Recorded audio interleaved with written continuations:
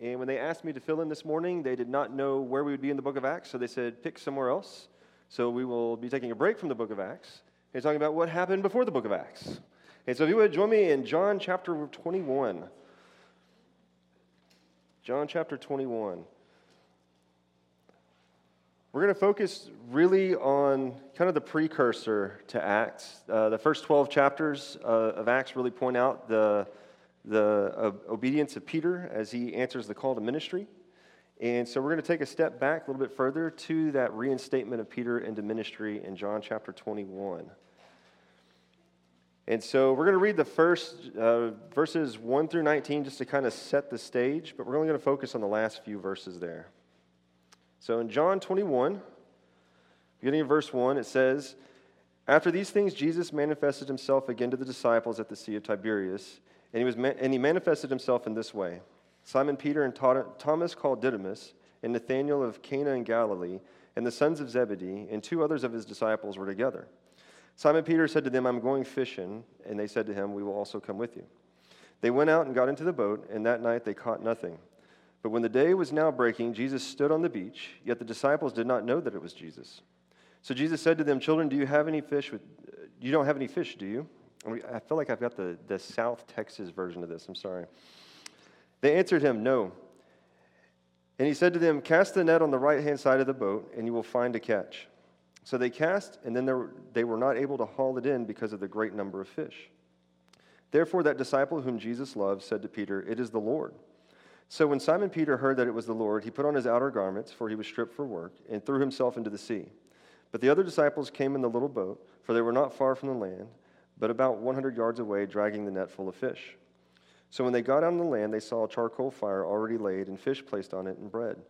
Jesus said to them, 'Bring some of the fish which you have now caught.' Simon Peter went up and drew the net to land, full of large fish, 153, and although there were so many, the net was not torn. Jesus said to them, 'Come and have breakfast.' None of the disciples ventured to question him, 'Who are you?' knowing that it was the Lord. Jesus came and took the bread and gave it to them, and the fish likewise. This is now the 3rd time that Jesus was manifest to the disciples after he was raised from the dead.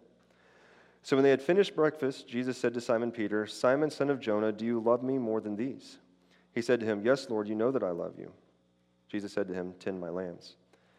He said to him again a second time, 'Simon, son of John, do you love me? Do you love me?' He said to him, 'Yes, Lord, you know that I love you.' He said to him, 'Shepherd my sheep.' He said to him a third time, 'Simon, son of John, do you love me?' Peter was grieved because he said to him the third time, 'Do you love me?' And he said to him, 'Lord, you know all things. You know that I love you.' Jesus said to him, 'Tend my sheep. Truly, truly, I say to you, when you were younger, you used to gird yourself and walk wherever you wished. But when you grow old, you will stretch out your hands, and someone else will gird you and bring you where you do not wish to go.' Now this he said, signifying by what kind of death he would glorify God. And when he had spoken this, he said to him, 'Follow me.'" So this is the risen Lord. This is the 3rd time, at least in John's gospel, that Jesus manifested himself to disciples. There was other ways and other times. And he calls to them after they've had a night of unsuccessful fishing. This miracle they're familiar with happens. Peter leaves everybody to do the work, jumps into the water, and he finds out that the Lord swims the land. They pull it up. They find that the Lord has already made breakfast. I like how John MacArthur says, "Do you know how the Lord makes breakfast?" Breakfast. Just does it. So they have this miraculous catch, this miraculous breakfast. They pull up, and they see the risen Lord. And so after this, they have this breakfast. Jesus launches into these questions directed solely at Peter at this point.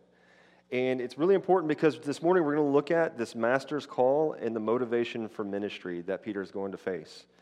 Is that Peter is famous for a lot of things, which we'll talk about here in a little bit, but sometimes we forget to look at the motivation that was behind what Peter did as he launched into Acts, as he was obedient and faithful to the word. And so motivation is a key thing. As we see that Jesus begins to call Peter and reinstate him into ministry, what is his motivation going to be? And that's what centers upon this. So let me ask you a couple questions here. What motivates you? What gets you to build your enthusiasm to do things? So first thing, what motivates you to do your favorite hobby or your favorite thing? Just love of it? Okay, that's good enough, right? Are you all really quiet now, I don't know why I do my hobby? Or are you doing this? What is my hobby? I don't know what I do. Okay, what motivates you to do homework? What's that? Music motivates you to do homework? Yeah, I think that's a big one there. Okay, desire to get a good grade. Coffee? Who else? What you got? The consequences in the future if you don't.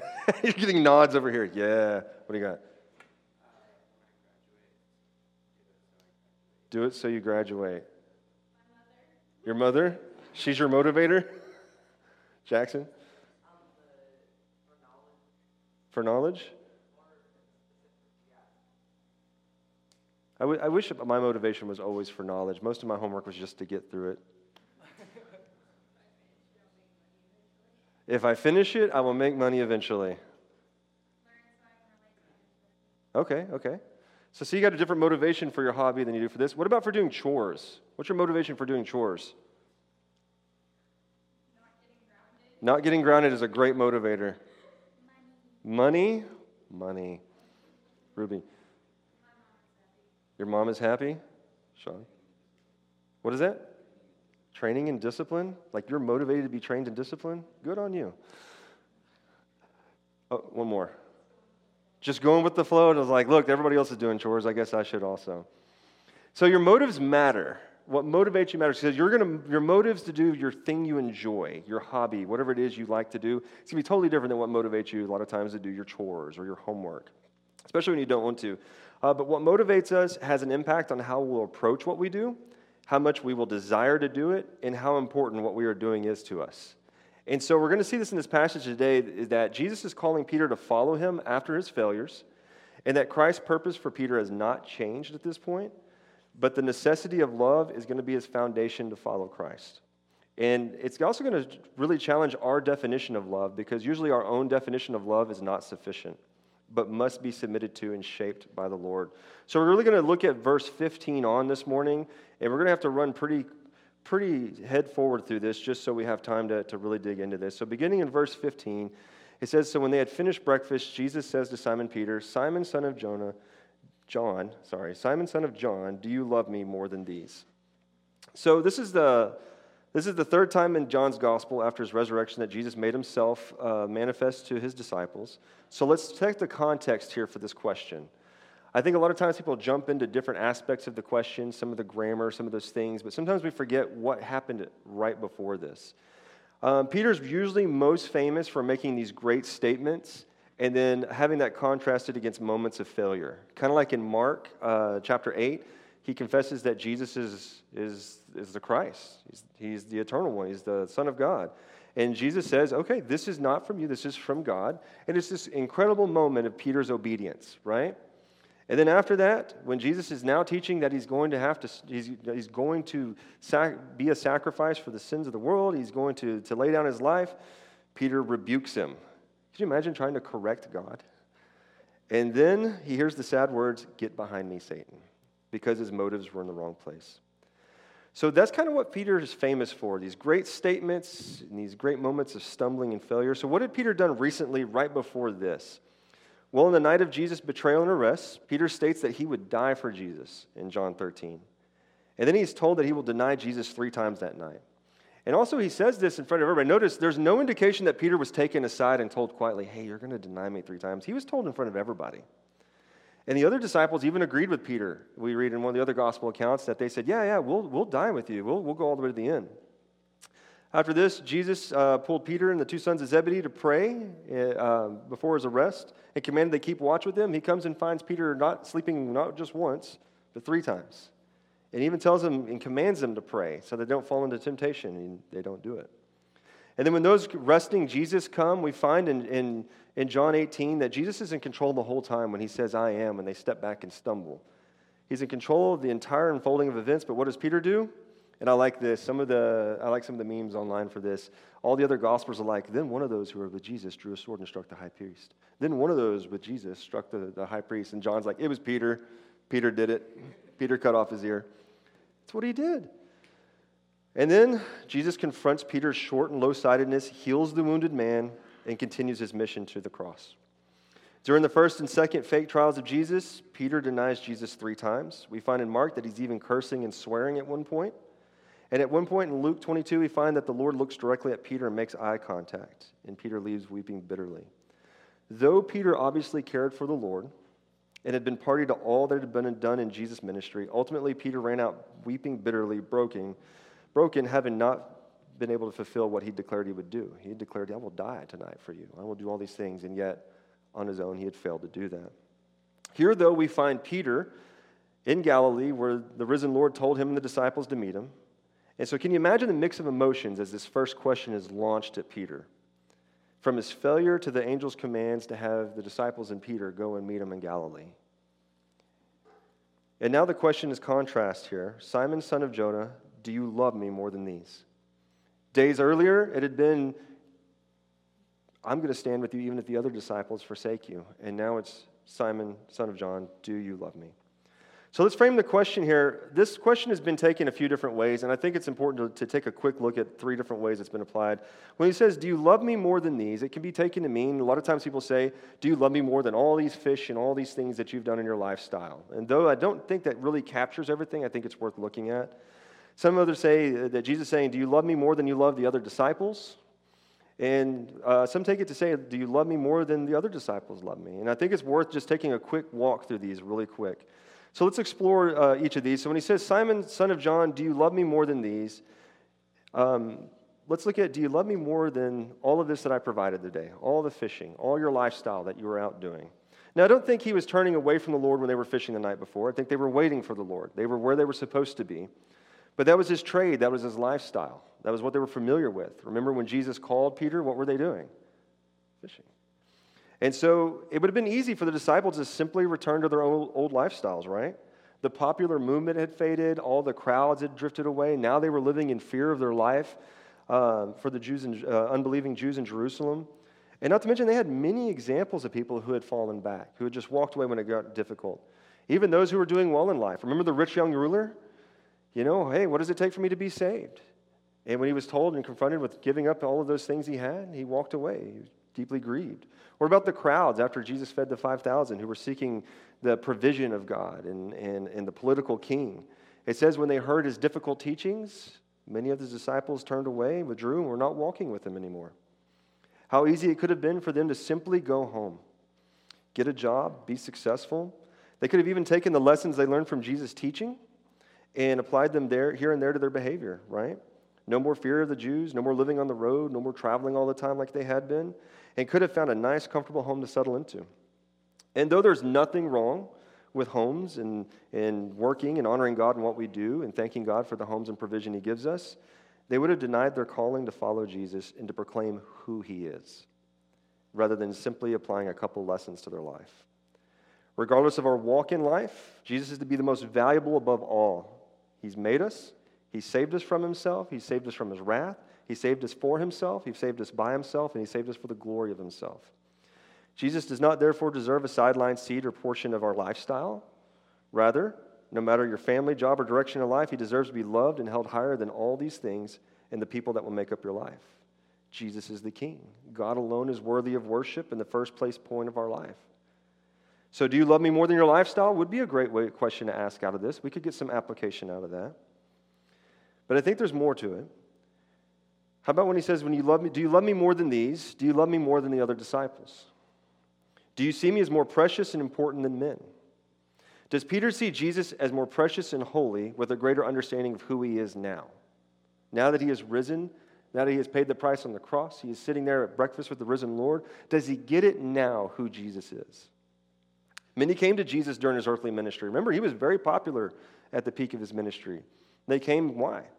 Miracles, got some free food, got to see these incredible things. Many thought he was a great teacher. Many thought he was a prophet. Some were wondering if he was the Messiah. But most of them would draw the line there. They would only come to him acknowledging that far. And unfortunately, you live in a world that sees him like that today. As a matter of fact, in the marketplace, I find that most people are willing to accept Jesus as long as you just reference him as a good teacher or a philosopher or somebody that you just like his morality. Even the world will, others will even go as far to say he was a prophet. Even Islam recognizes that Jesus is a prophet. But why will they not go further? Why would most hearts not go further? It's because then we have to bend the knee to him. We have to submit to him as Lord, as God.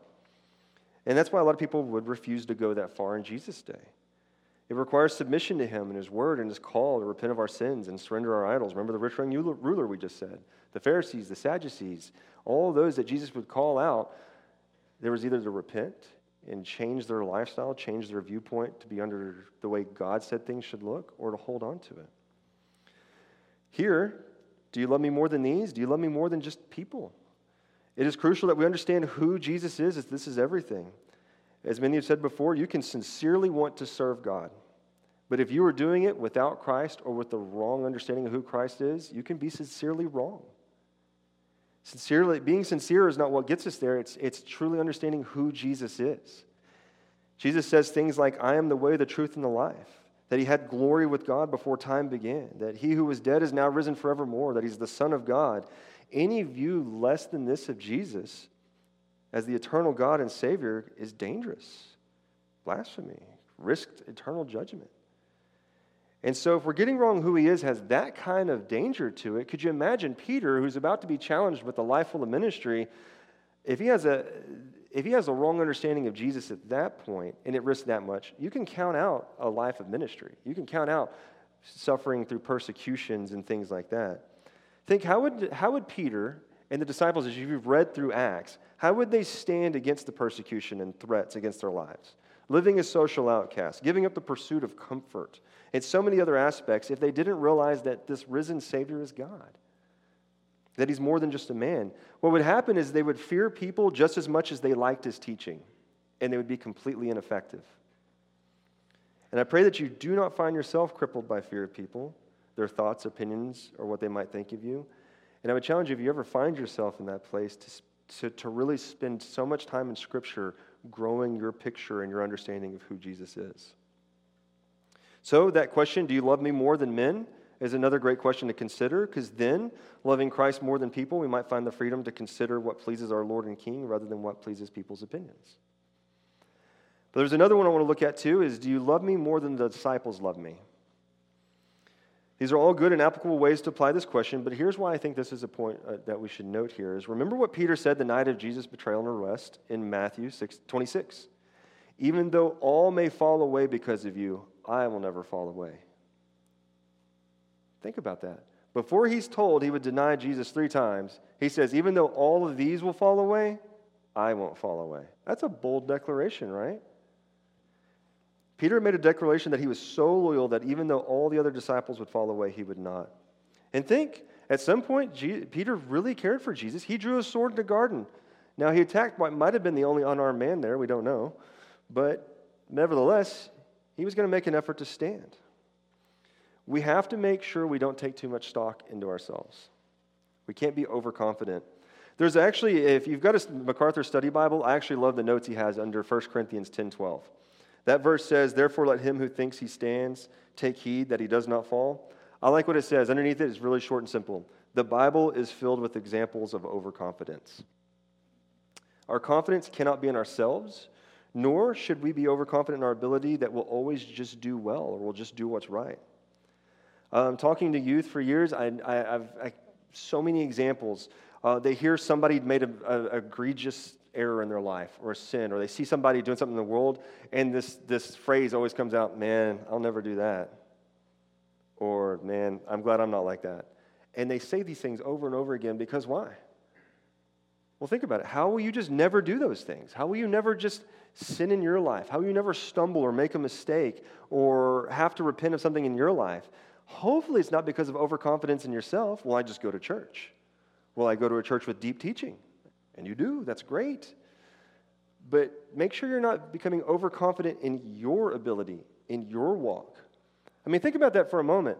Peter didn't say, I'll stand if all others fall against you because, Jesus, you'll hold me. He didn't say that. He says, even if everybody else falls away, I'll stand. Overconfidence. You can do the same thing. See, if you don't realize that we're just as prone to sin as everybody else will, we won't value prayer. We won't value the renewing of our mind in God's Word, and we'll have deceived ourselves in our confidence of our ability, forgetting that we're in a battle. We're in a battle against sin in our life. This is a war that wages the rest of your life. What's great is as God sanctifies the believer and you grow past these sins and you finally conquer sins in your life, guess what's going to happen? You're going to confront new sins that you have to confront and overcome. And I like when I've listened to some of the Q&A sessions with these gentlemen that have preached for decades, and they always ask them, they're like, does it get easier as you get older? And they said, well, in one sense it gets easier, as the more you pursue Christ, the less of sin you see in your life. But the problem is the more you pursue Christ, the more you hate what sin remains, and you struggle with it. Our confidence should never be in ourselves. It should be in Him who saves us from our sin.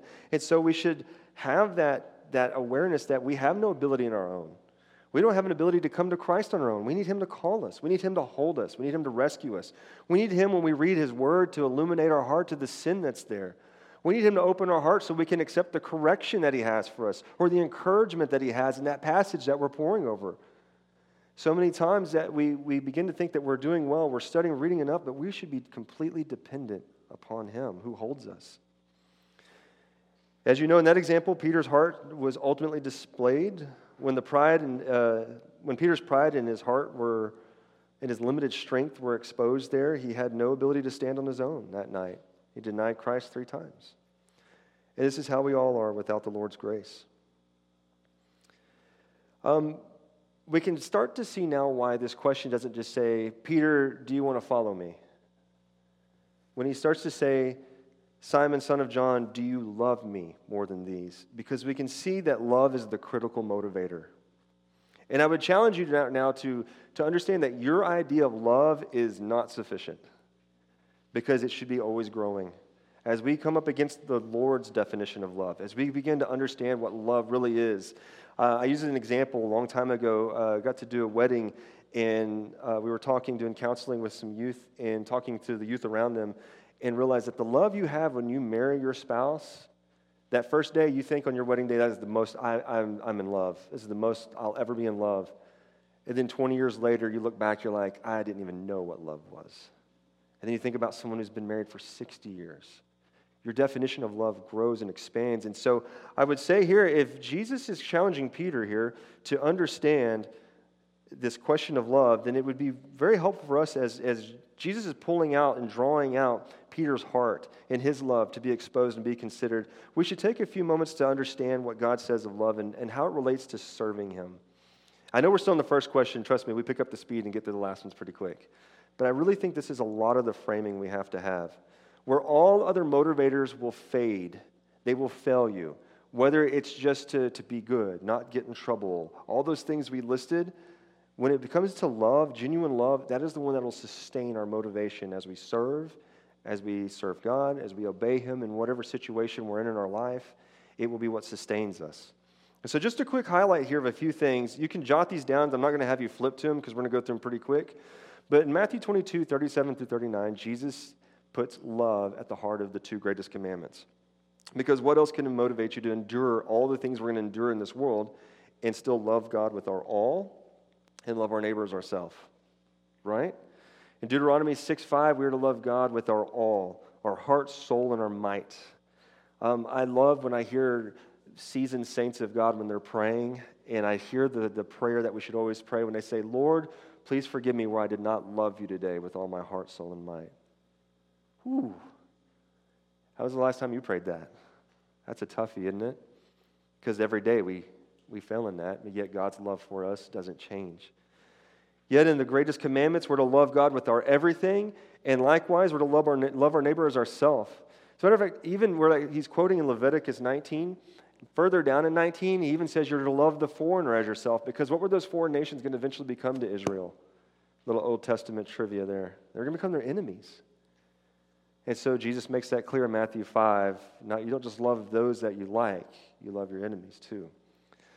Loving your parents enough to obey them does a lot better and goes a lot further to properly motivating you to do the things they're asking you to do, other than just being a rule follower or just trying to get through it. Because guess what? At the end of the day, if you truly love your parents, you're going to do it anyway. But if you're just trying to check off a box or you're just trying to get through it because there's a reward or something like that, that's only going to work until you really disagree with the chore. Or what if you're in a conversation with them and you really feel like you're right and they're wrong? If there's not love there, man, those other motivators start to fall out, don't they? Think about following Christ in life. That love motivator is critical.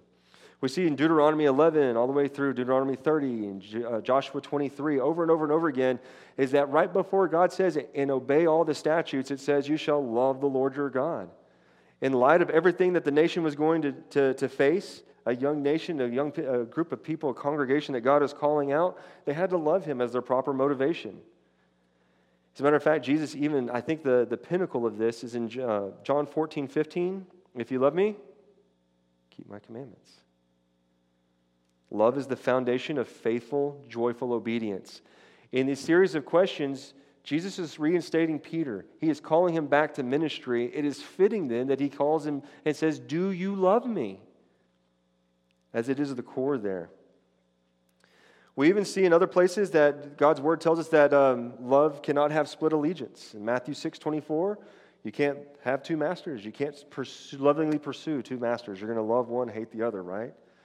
And places throughout the Bible, Amos 5, Micah 3, Romans 12, you can't love good and evil. You can't have split alliances. Love must be dedicated. It must have a sole purpose and focus. Again, that marriage of 20 years doesn't happen because the guy loves his wife and loves his hobby equally. It's okay to have a hobby, but love can't have a split allegiance. And I think my favorite is to remember where love comes from. In John 3:16, we see that God's love for the world in sending his only begotten Son, contrasted against verse 19, against man's love for darkness instead. We realize that God loves us regardless of our ability to love him when we bend the knee to him. When we're his people, he loves us. He has demonstrated his love in an incredible way. Mark 10 shows us that Jesus even felt a love for the rich young ruler who was going to walk away. Romans 8 tells us the power of the love of Christ and the power of God's love, that nothing can separate us from him. And 1 John 4 says love is from God, not that we loved him, but he loved us. He loved us first, and that God is love.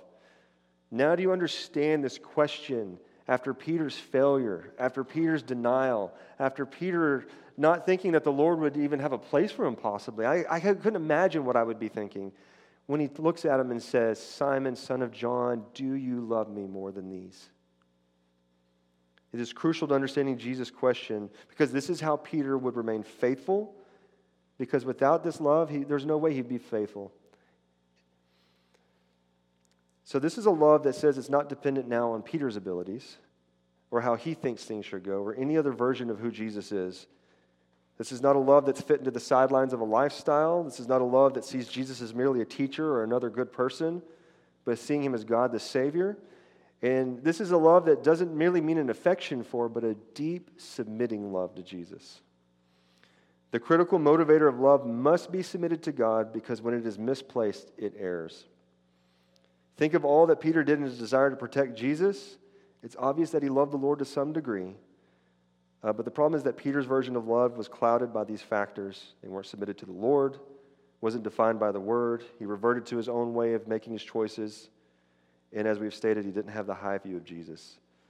So consider now the question, Simon, son of John, do you love me more than these? More than your life, more than others? And note Peter's initial response there. Yes, Lord, you know that I love you. I think it might be pretty early to ask this, but I'll go ahead and ask it anyway. How would you have answered? Not to answer out loud, just think that to yourself. How would you have answered? Peter affirms not only his love for the Lord, but confesses that the Lord knows his heart. So Jesus gives the first command there. He calls him and says, tend my lambs. And we've just looked at that crucial motivator of love and why it's core to Jesus' question, but even more so now as we see Jesus' commanding call. This command here means to feed the sheep while they're grazing and is a reference to what a shepherd does for the flock. Coming from Jesus, we understand that this is the role of an under-shepherd or an elder, an overseer, which you see here at the church. And it means ensuring the sheep are nourished. As MacArthur puts it here, it serves as a reminder that the primary duty of the messenger of Jesus Christ is to teach the Word of God. Jesus himself painted an important picture for the difference between a good shepherd and a stranger, one who's not a good shepherd, back in John chapter 10. He contrasted how he would care for the sheep versus how others who have come before him do not. Let's look at this real quick. In John chapter 10, he says this, the shepherd enters honestly to be with the sheep. The hired hand it flees, it doesn't do this. The thief comes a deceptive way. He says the doorkeeper that tried to protect the sheep knows the shepherd because he's familiar, and that Jesus himself is the gate that leads to safe pastures. Jesus says the sheep recognize his voice and his calling, and that he goes before his sheep and they follow because they know his voice. Think about it. That means the shepherd is so familiar with the sheep, so close, so intimate, that they know his voice, they recognize it. I grew up watching sheepdog trials. I grew up out in West Texas where herding was done aggressively, and it blew me away that in this time, the shepherd didn't have to have dogs. It didn't aggressively herd the animals. He used their voice because they were with the animals all the time. That is the good shepherd. He says the shepherd comes with true and loving motives. He lays down his life for the sheep and for all the sheep to save them. And then he contrasts that against the thief and the stranger who enters deceptively. They do not follow the stranger because the sheep don't follow the stranger because they don't know his voice. He doesn't spend time with them. He has unloving motives and abandons them in their time of trouble. So if this is the example that Jesus left as a loving shepherd and how he tends his sheep, what does this mean for Peter now when he says, "Tend my sheep"? Do you love me more than these? Tend my sheep. Peter, one of the sheep, is now called to tend the sheep and would have to grapple with Jesus' example. And honestly, so do we. As sheep, as fellow believers, that would seek to love God with our all, and to love our neighbor and to love other believers ourselves, we also have to think about what that example means. We could go on pretty extensively of his example, but just going back a few chapters in John 13, here's a couple things just to pull out what Jesus says here. Jesus says in John 13 that he loves his own to the very end, whereas Peter had fled at what he thought was the end.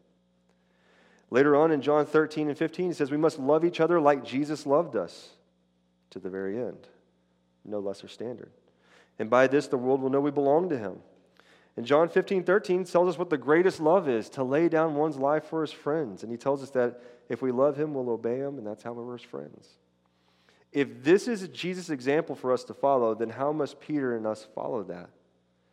How can one give his life for the sheep and not be consumed with what they want? How can they give their life for the sheep and always be thinking about how to nourish them and remain with them constantly? And the answer is we must love the shepherd dearly, and we must love those the shepherd loves dearly. This is what this portion of the scripture is that Jesus is calling Peter into ministry to the purpose that the Lord had appointed for him back in Matthew 16. That calling for Peter would require a life of serving Christ, leading the apostles and the church, enduring persecution, sacrifice. It was not a call of something to do on the side. It was a call that would require his entire devotion. To tend the sheep means to be continually devoted to spending time with them, leading them, feeding them, and finding good pasture for them. And it would challenge Peter's overwhelming motivation. It would have to be supreme love for his Lord. And we'll see in just a minute that Peter got that. So I would encourage you also here to see the love the elders, the pastors, your small group leaders, and other leaders have as they pour into you in this youth ministry, as caring deeply for those whom the Lord loves. And then we get to Jesus' second question. Simon, son of John, do you love me? Why the second question? There's a couple different reasons that this could be. First is that when your iPad crashes, there we go. First is when Scripture, God highlights things and emphasizes them a lot of times through repetition. Remember the scene, Peter is sitting before the risen Lord, and after all that has happened, he's asked if he loves him, and his answer comes pretty quickly, right? Yes, Lord, you know that I love you. But Jesus doesn't let Peter get away with that easy, does he? He makes him really draw out the heart. So many times in Scripture, the Lord is drawing out the heart and the faith of people to expose their heart and to draw out faith in folks. I like how Borkert writes this. He says, Jesus probed Peter until he opened the wounded heart of this would-be follower. Off-the-cuff replies and well-meaning superficial responses to the risen Lord will not work in the call of Jesus to the life of discipleship. Jesus forced Peter to learn the hard lesson of a changed life. Everyone who follows Jesus must learn what real believing and real loving Jesus means. The repetition of these questions truly call Peter's broken heart to the front and his faith to the surface and pulls him forward for examination. Have you ever had somebody ask you the question and then you answer and they just look at you and ask the question again? My kids get that all the time, you know. And I don't know about you, but I've had that happen to me, and immediately I'm automatically anxious. I'm hesitant. Oh, what did I say wrong? What did I do? And it makes us look at our answer. Were we accurate? It makes us look at, did I respond the right way? It makes us really begin to look into it. And I've even been asked the same question 4 times before I apparently got it right before, because I was a pretty dense kid. So Peter provided that quick response to that first time, kind of like, of course, you know I love you. And as we walk through the Gospels, as we see Jesus drawing out the faith, we see that this second question now continues to pull it out to the surface. That first quick question and that first quick command is followed by the second one. And as we work through these passages, these questions should not only challenge Peter's definition of loving the Lord, but should also inspire us to start growing our definition as well. Another reason for another question is probably because it's hard to ignore the fact that Peter denied the Lord how many times? 3. You're all hesitant. 3. He denied him 3 times. And how many times does he get asked here if he loves the Lord? 3. It's kind of hard to miss that, isn't it? Peter, in the face of what was the darkest hour and 3 opportunities, denied Jesus, even cursing. He has gone from this crushing load to now having a miraculous breakfast with the Lord on the beach. And Peter had rushed many times into answering so many questions, with results being hasty actions afterwards. So another thought as well is Peter also made that declaration he would stand if all others fell in front of everybody. Does it say that Jesus pulled Peter to the side here? No, he's being asked in front of everybody again, do you love me? 3 times in front of the disciples. Imagine that, having God question your love for him in front of everyone, that you said, I'll stand for you. And having God ask, do you love me? But we see through the first 12 chapters of Acts, Peter would be called to lead these and others through proclaiming the blessed hope and wonderful news of Christ. So there's no time for stepping aside or hidden conversations. This is the Lord hitting Peter head on with his call to ministry and challenging where his heart needs to be. The Lord was laying all bare here for the edification of Peter and his faith and the growing of his understanding. And even then, the second time, Peter answers, yes, Lord, you know that I love you. So this time, Jesus responds by telling Peter that as a result of this love, shepherd my sheep. And this call doesn't differ too much from tend my lambs, except that that shepherding word is used directly.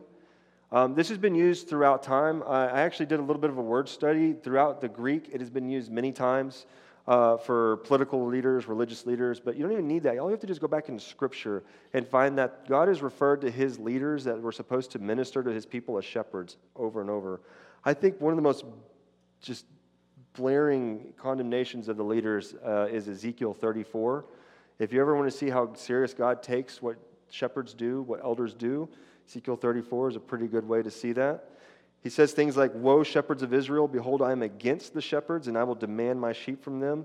And he finally closes out with, behold, I myself will search for my sheep and seek them out, as a good shepherd cares for his herd. Remember what Jesus did in his ministry even. Who were the shepherds of the day? Pharisees, the Sadducees. Didn't he call out and condemn them so many times for their hypocrisy and their unbelief? Yet here, Jesus is saying in submission to the love Peter states he has for the Lord, he's being called to shepherd the sheep. Not to belabor this point, but where all the other shepherds had failed was in their lack of love and reverence for the Lord and their lack of love and concern for fellow sheep. They often forgot that they themselves are one of the Lord's sheep and of his pasture, and they neglected their dependency on the Lord that they were called to cling to as well. So the great news is that Peter would get this. I would challenge you, we're not going to read it here, but I would challenge you to write down 1 Peter 5, 1 through 4, and take a look at that later. Peter gets it. He gets what a shepherd is. Peter writes in this portion talking and describing what it is to be this overseer. He encourages them in the first verse of that. He says that he's one of the same, a fellow sufferer and a witness. He doesn't come off as higher than them. He describes the motives of overseeing the flock, and not out of compulsion, but with a heart voluntarily wanting to do so. What motivator would cause somebody to do that? Would it not be love? He clarifies that you can't do this for gain, but out of eagerness for the benefit and obedience of the sheep. Don't lord authority over them, but strive in your whole life to be an example to the flock. And finally, in line with these questions that Jesus is asking Peter 3 times, he closes that section out in verse 4 by saying we must keep our heart and hope fixed on Jesus, the coming chief shepherd. Peter got it. That love for fellow believers, leading from an example, that's much better, I think, in 1 Peter 5 than swinging a sword in the garden, don't you think? Can I challenge you? I know we're running out of time. We're getting close. You're getting tired. The tryptophan from the turkey is in full effect. I would caution you here to be careful as we continue to have our minds renewed by the Word of God and as we're always seeking Him. Don't have quick responses. When you're hearing the Word preached, when Chris is going through the Word on Wednesday nights, don't have a quick response that, yeah, I would do that, or I would do this. Like Jesus does to Peter's heart, let it be drawn out here, and let it really come through to consideration before the Lord's Word, so that you can properly have the correction applied or the encouragement applied to your heart and life. And finally, Jesus asked Peter a third time, and this is the part that most people ask is why we haven't talked about the Greek words. If you're familiar with this, most people have preached about that there's two Greek words. Jesus is using one Greek word for love. Peter's using a different one. And on the third question, Jesus uses Peter's word and asks it out. I think it gets taken out of context a lot. I think it overshadows the meaning of the purpose here, and so I don't want to dive into it. It is in Scripture, so it's worth looking at, but all the early commentaries say that they don't really point out the difference of the words. They just point out the fact that at this point, Peter is asked a third time by Jesus, Simon, son of John, do you love me? And it says that Peter is grieved because he said to him the third time, do you love me? Unlike with the prior answers, this time, Peter has no room to hide here. He's asked 3 times, do you love me by the risen Lord? He's asked in front of everybody who was at breakfast, and he's now asked with the word that he was using. Whatever comfort that Peter had in his responses before is kind of crashing down around him. And how does he respond? He petitions to the Lord. Peter says to the Lord, Lord, you know all things. Totally different than before, right? Not, Lord, I will stand for you, I will do all these things. It's, Lord, you know. You know now. You know my heart. Peter is now turning to the Lord who knows his heart to give him the answer, to know it, to show it. And Peter pleads with the Lord who knows all things, putting his trust in him to know his heart. This is the introspection and consideration we need when we need to examine our hearts before God's Word. Like I said, beyond just hearing, when we approach God's Word through personal study or the preaching of the Word, when we take in what Scripture says, this petition provides a glimpse into the level of prayer and understanding that we need from the Lord, who knows our hearts, so that we can rightly examine our hearts, apply that correction and encouragement, and assess where we are, our true state before His Word. This highlights how much we can miss if we have short answers and short thoughts when we're coming before God's Word. And finally, after this position, Peter says, you know that I love you. And then Peter gets his third command, and he's told to tend his sheep again. Peter's not to remain broken or in despair. He's not to continue to wallow in the fact that, I failed. He's to repent. He's to love the Lord, and he's to press on in that purpose that God has called him to. And that's Peter's purpose fulfilled in the last 2 verses there. In verses 18 and 19, this is the coolest part of this. It says there that Jesus tells him, truly, truly, I say to you, when you were younger, you used to gird yourself and walk wherever you wished. But when you grow old, you will stretch out your hands, and someone else will gird you and bring you where you do not wish to go. Now this, Jesus said, signifying by what kind of death Peter would glorify God. That's really encouraging, isn't it? Do you love me? You're going to serve me. Do you love me? You're going to serve me. Do you love me? You're going to serve me. Hey, you're going to die for me. But here it actually is encouraging. Because what did Peter do the first time? He said, hey, I'm going to stand with you to the end. He ran, and now Jesus says, this time you will stand with me to the end. You will glorify me all the way to the end. So can you imagine the mix of emotions there for Peter? He's had his love and his heart drawn out before the Lord, and instead of looking inward, he's looking to the Lord. He's finding this motivator of love is for the Lord is what he has to have. We see through the Scripture that Peter gets it through Acts and through the epistles he writes. And here, now that he's called to depend on Christ and to look to Him and to submit that love to Him, he's told that he will love the Lord all the way to the end. And then Jesus calls Peter to his mission finally at that and says, follow me. I think a couple things to have as we get ready to pray out. Jesus promised to Peter never changed. All the way back in Matthew when he said that he would be a part of building his church, it was founded in Christ, not in Peter's abilities. And so too is our salvation. So too, for the believers, our walk with Christ, it's not found in our abilities, it's found in Christ. And that's why we know that no matter where we find ourselves, if we do find ourselves struggling, if we do find ourselves having to repent of sin and coming back, we know that his promise doesn't change. He is faithful because it depends on him and not our abilities. And we find also that we should always have our hearts truly open in considering what God is calling us to have our definitions of love and faith and hope really grown by God's word as we come before it every single time. Let's pray. Gracious Heavenly Father, I thank you so much for just this time to be in your word. I thank you so much for these students that are here on a holiday weekend with hearts open, minds open, and with your word open before them. I pray that you would just give us the encouragement throughout this week and as we grow into whatever it is, the ministries that you have us to do, because no person is called just to be a sitter in a church. We don't just sit and consume. We all have a ministry of some sort of the church to love on other believers and to be a part of the flock as we love you with our all and we love other sheep. I pray that you would just continue to grow us in this encouragement that your purpose for those who love you never changes. It's not rooted in our ability. It's not rooted in what we do. It's rooted in your love.